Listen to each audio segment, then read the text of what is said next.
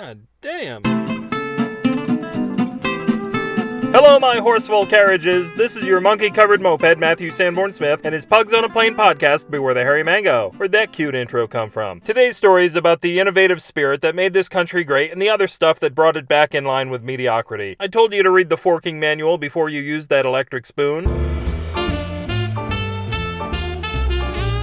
Electric Spoon by Matthew Sanborn Smith.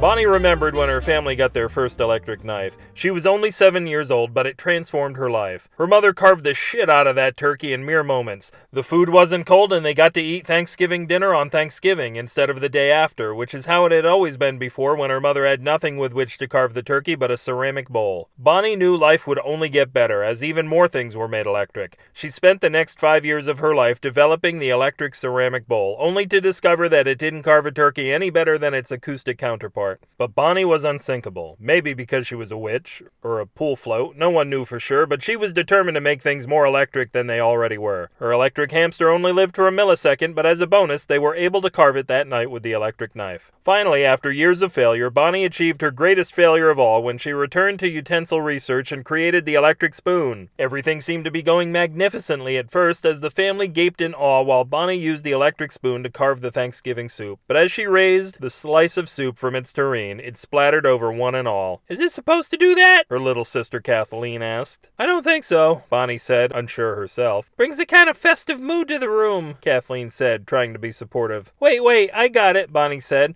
She sliced out an electric spoonful of soup, turned the spoon off, put it in her mouth, and turned the spoon back on. She lost 3 teeth and had to be rushed to the orthopedist. Don't write in, it was Thanksgiving. The orthodontist was closed. Although Bonnie didn't get her teeth fixed, she did get her spine straightened in such a way that she didn't need to chew anymore. I mean, the guy was amazing. The two of them teamed up and roamed the land, straightening spines and selling electric spoons from a covered wagon. One day, while peddling their wares in urban Ohio, they were surrounded by the Cleveland Indians. Bonnie and the orthopedist circled their single wagon and feared for the worst, but the Cleveland Indians only wanted to trade with them. They brought maize and beaver pelts and autographed jerseys. Bonnie and her companion tuned up the stranger's ligaments and covered them with soup. Bonnie electrified their baseball bats, which aided them in their hunting. She and the orthopedist decided to settle down amongst the native Clevelanders, but also rode off into the sunset whenever there was an away game.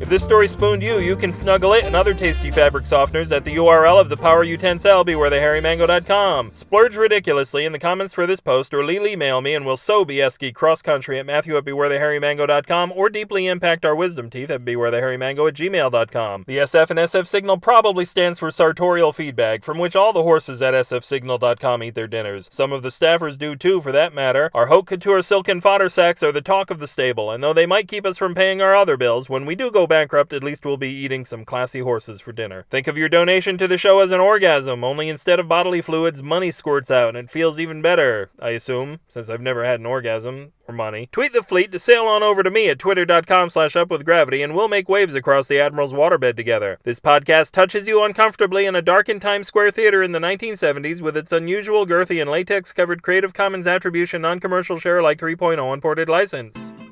Until my fix is in a jam and my jam's in a pickle and I get my pickle fixed, this will once be your Matthew Sanborn Smith, filling you with words of wisdom such as, obstetrician, deliver thyself. Good night.